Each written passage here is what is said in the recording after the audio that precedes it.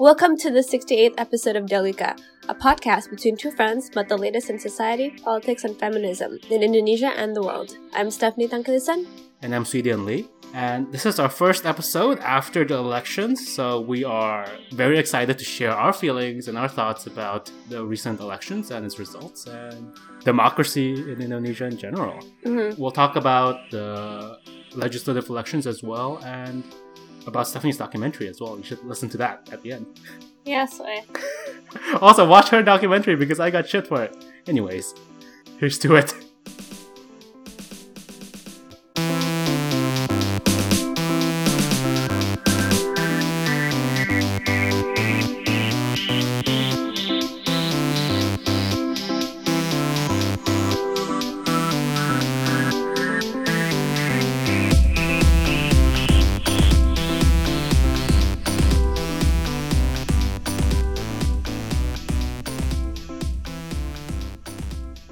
So, how was your experience voting in the embassy of Indonesian embassy in DC? So, I guess it's the same thing for you, right? Like it's our first time voting overseas, and it seems much more of a party atmosphere. There was like a big food bazaar afterwards. You know, after you voted, you got like a discount coupon to get like your, sate, batagor, things like that, and oh, it's so nice. It was so great. I was just like, if this is the only reason to go and vote, I mean, I'm down for this.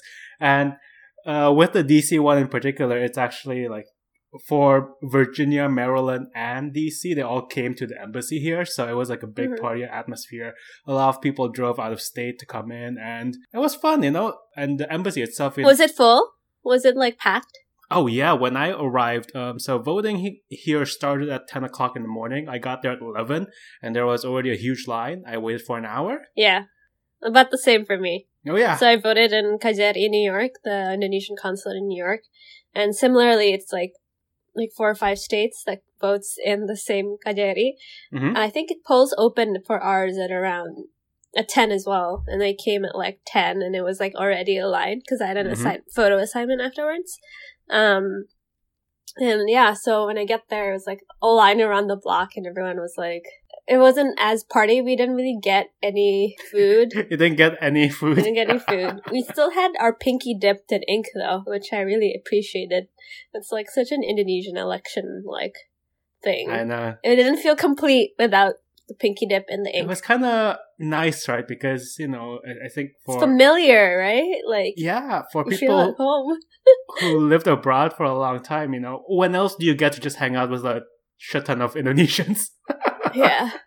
Unless you're at college or something, right? This doesn't really happen that often, and so it was kind of just nice. I know, I was meeting my Indonesian friend the day before, one of the very few Indonesian friends I have in New York, and then it was most people our age, she's in her 30s, most people our age are in Indonesia right now. So, the majority of Indonesians who are still here and are older is just, people who've moved here, probably, right? It's, also, who've also, established their own group of friends and, and it's, it's just, in our college times, or even when you're 22, 23, if you're in the US, you have a lot of Indonesian friends, and then, now it's oh, I don't want to hang out with college kids. I know. We grew out of that phase. I thought they would, at least with the DC area, there's a lot of families here. I think, a lot of people obviously work with the embassy. So yeah, there was a lot of families. Yeah, and it was actually really nice. When I was lining up, behind me was a 19-year-old who was this is her first election. And even though I could tell from her accent and what she was talking about with her siblings that she was probably born here and raised here, she still is going to vote in her first election, and that was really cool. She was here on her own with her siblings and getting ready to vote. So it was pretty fun. It's it was very endearing, and I think living in the States at least for me, right? Living and working in the States, I sometimes take it for granted, the sheer act of voting, and I think for Indonesia, we're still a young democracy. We're still trying to get it together, right? We're still trying to figure things out. And it just reminded me not to take for granted the ability and the privilege to vote.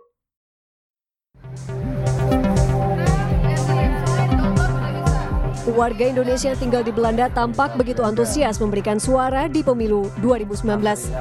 Mereka rela mengantre di suhu hampir 0 derajat di KBRI di Den Haag. Namun tak hanya memberikan suara, momen pemilu juga dijadikan sebagai ajang silaturahim dan kesempatan untuk menikmati aneka masakan khas Indonesia. Pemungutan suara dibuka sejak pukul 9 pagi dan berakhir pada pukul 19 waktu setempat. Antusias juga ditunjukkan warga Indonesia yang tinggal di Kanada. Mereka datang ke KBRI di kota Vancouver untuk bisa memberikan suara. Antrean bahkan mencapai luar gedung Kedutaan Besar Republik Indonesia di sana. Warga Indonesia yang tinggal di Roma juga tak ketinggalan memberikan suara mereka. Warga memberikan suara di KBRI Roma di tengah suasana santai dan mendengarkan musik. Bahkan beberapa warga bergembira dengan menari bersama. It's been 2 weeks since the elections. We decided not to do an episode during the week of elections because I guess the thing we wanted to talk about would still be in the early stages anyways. And now and given how the election went, I think it turned out to be a good thing to not discuss it right away. Yeah, I mean, we're 2 weeks out and we're still counting, and we'll still be counting until like the end of May. But it looks like Jokowi and Maruf Amin have a unassailable lead of more than 10%. And it's like around, they won the popular vote by around 10 million. The popular vote! You know that thing? America. That should decide elections. But yes, I'm not still petty about it. Anyway. I mean, we should be. I will always be petty until Trump is out of office. Anyways, back to the Indonesian presidential elections. Mm-hmm. Yeah, Joko and Maruf have, as of this week, as of recording, 56.2% according to the KPU, the General Elections Commission, while Prabowo and Sandi has 43.8%. Yeah. So I don't think Prabowo is gonna make it, even though he claims victory, right? Right. So Prabowo has been claiming to have won the election and that there has been systematic cheating of votes. And that the election was robbed, essentially. This sounds decidedly like 2014. Yeah, except that I feel like he's been building a case for stolen votes much longer this time, like even before the election itself. I mean, I think, even just like early surveys and polling before the election itself, there was always, this is not a surprising result, right? A lot of people have predicted that Jokowi would win, and Jokowi would win by not necessarily like a landslide, but certainly enough. So I think Prabowo, I'd like to think he wasn't that delusional to think that he would just win it outright. But who knows? Yeah. So yeah, as we said, the official vote will not be announced until the 22nd of May, because we have over, I think, based on the research I did, we have about like 150 million votes that are being counted. Also shout out to Indonesians who went out and vote. We have a pretty good voter turnout. Almost 80%. For comparison, the 2016 presidential elections in America, which a lot of people are like, oh, this is, this country is the country that celebrates democracy and voting the most. It was only 56%. Yeah. And so I applaud Indonesia and all Indonesians all across the world for going out to vote. And major props to all Indonesians for voting. Thank you for voting. And even those who might have voted with a golput or a protest vote, Mm-hmm. You certainly have your reasons, and I respect your reasons. And I think voting is such a privilege, and it's also a civic duty that if you can do it to show your voice, whatever your preference and your voice is, then you should, because otherwise our leaders will not hear or will not know what's going on amongst its constituents. So yeah, that's my piece. I'm very proud of our young democracy, and because I feel like Indonesian elections are such a celebration, right? It is. I feel like it's a very different vibe from American elections, where it's this serious thing and it's not on a holiday.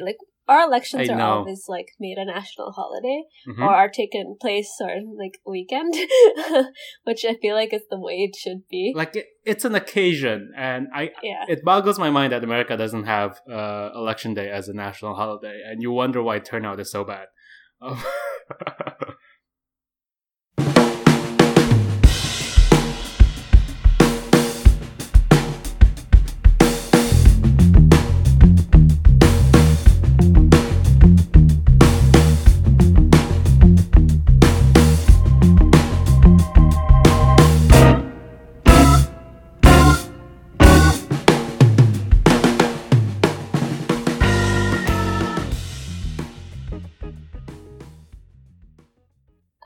Speaking of, this is all well and good, but also like almost 300 Indonesian election workers died in, making sure this election happened. I mean, when I was reading up on this again, it's staggering, right? Like close to 150 million people voted, Mhm. and 6 to 7 million people were employed to count all those paper ballots manually. Yeah. And I was reading somewhere, if you're in Indonesia, you get up to 5 ballot papers because you're, not only choosing presidential, you're choosing legislative and like your regional leaders, Mhm. right? So Yeah. And these are big, heavy papers. So part of the Yes. death was also because of like pure exhaustion, because the Indonesian Election Commission takes great efforts to make sure that voting is available to the far reaches of the country. And there are really remote islands and places that requires like a 6-hour hike to get Yeah. to, which is, I don't know, like just carrying that much ballots.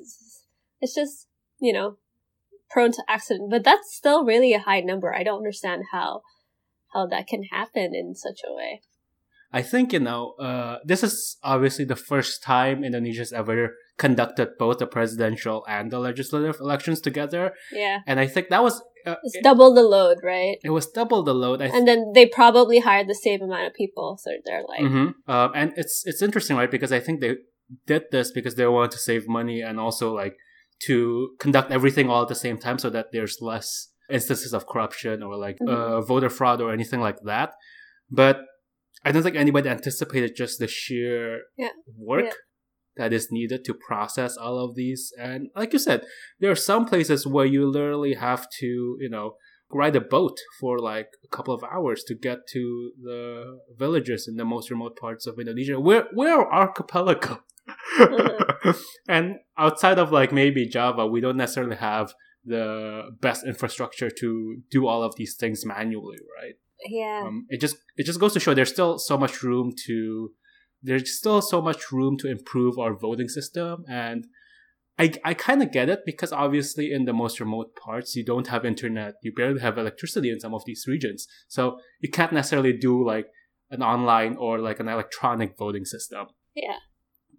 But that's a lot of paper and a lot of man hours. And it's tragic to hear that not only have more than 300 people died, but like in the thousands have also fallen sick because of exhaustion. I mean, like, I think with far more proper equipment and training, this should be much better handled or avoided.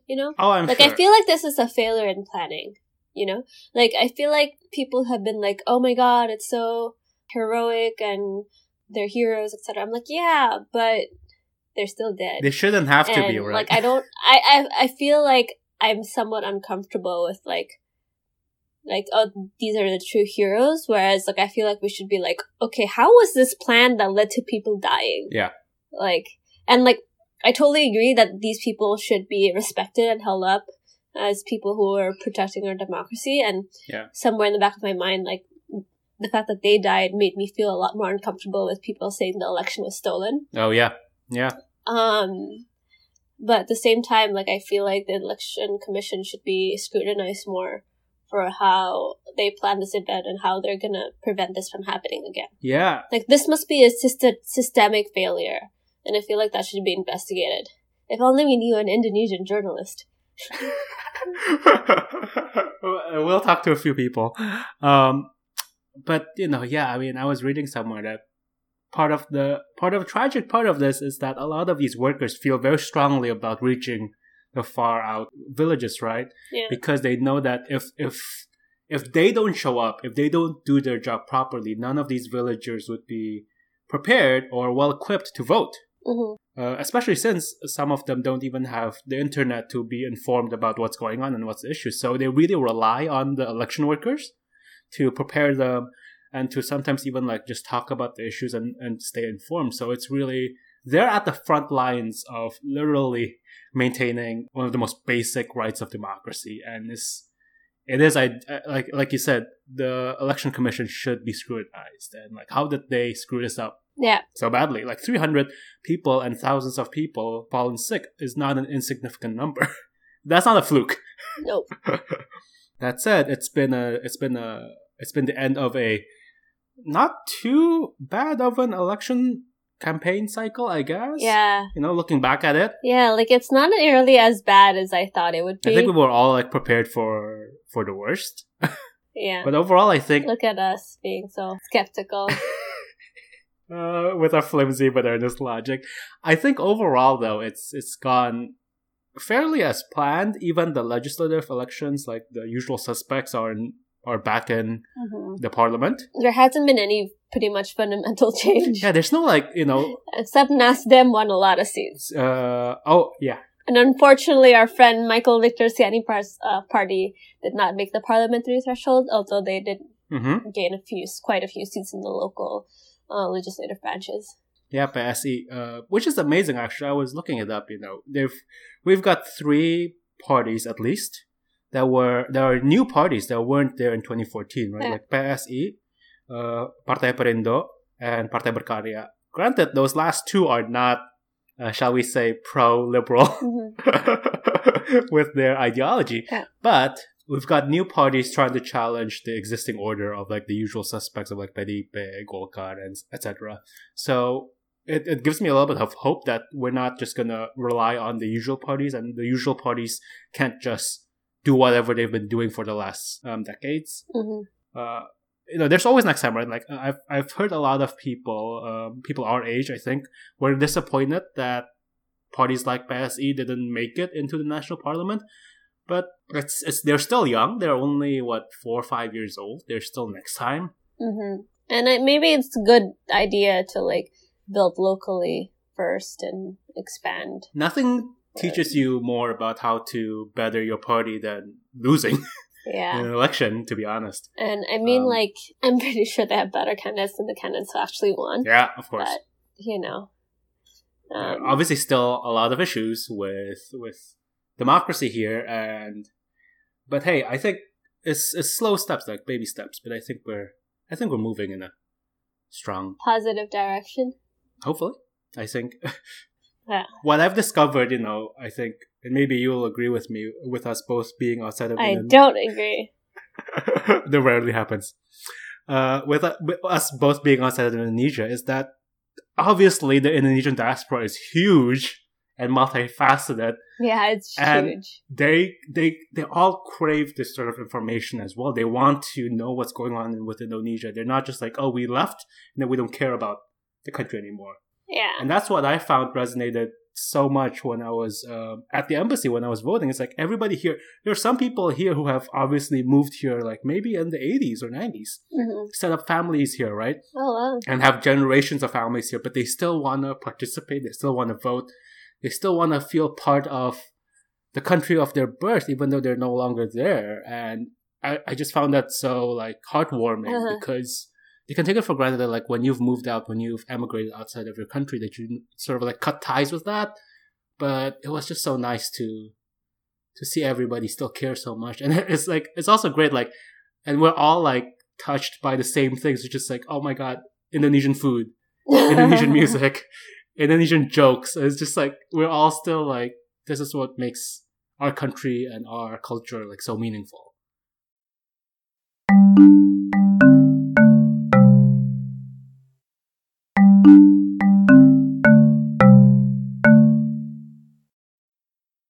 I will say this, I think when we started this podcast 3 years ago, I can't imagine, I certainly wasn't imagining us talking about the 2019 elections. Yeah.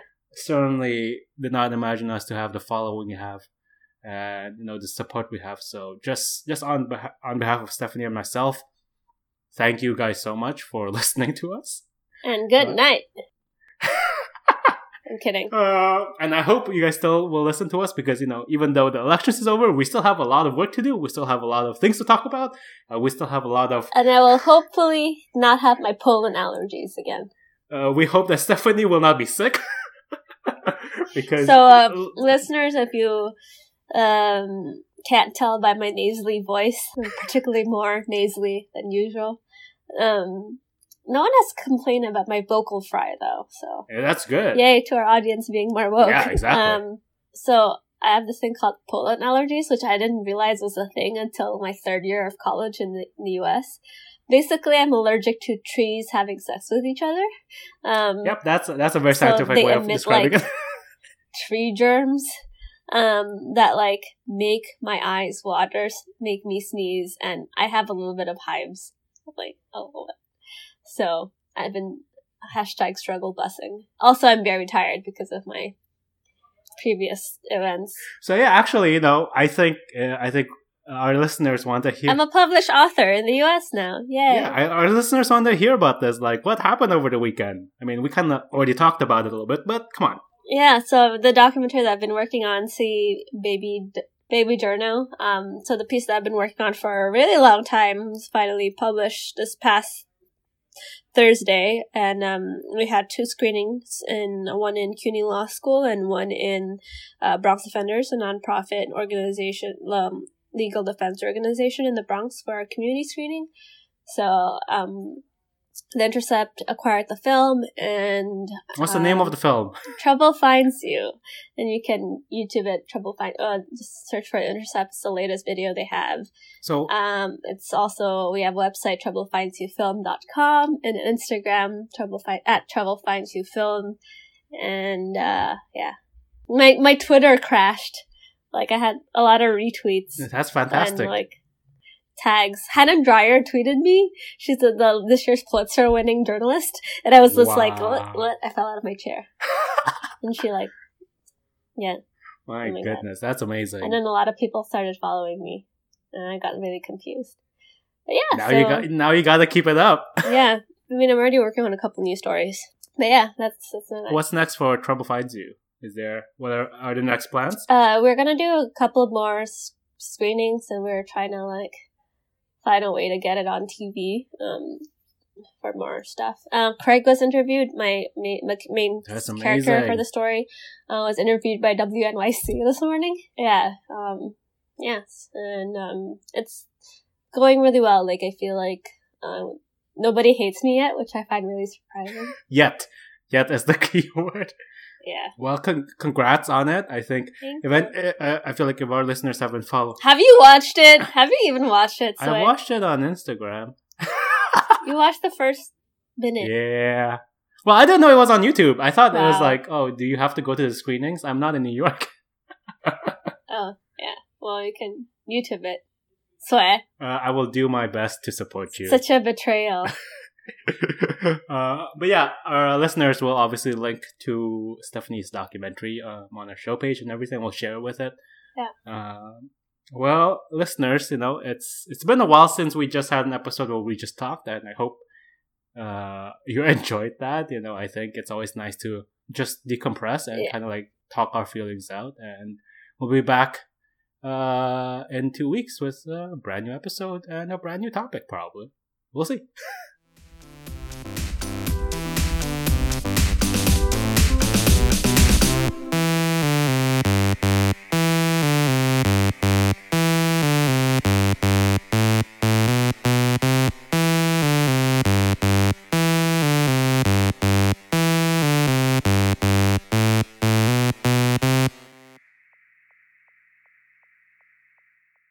Thank you so much for listening to this episode. You can find more information and resources of whatever we talked about on our website, delica.id. Music credits to John Dealey, Lee Roosevelt, and of course, Broke for Free. If you like what you hear and want to support us, please review our podcast on the Apple Podcast app or whatever app you use to listen to your podcast. And please share our podcast with your friends. It's the best way to spread the word about Dialogica. If you want to get more involved, we'd love to hear from you. Our email is dialogicapodcast@gmail.com, or just shoot us a message on our Facebook page. You can also find us on Instagram, YouTube, SoundCloud, and now Twitter. Please follow us on these various platforms. Our Twitter handle is @dialogicapod. Also, follow me on Twitter. It's Steftangk. That's STEPHTANGK. Thank you again, and see you guys next time. Bye!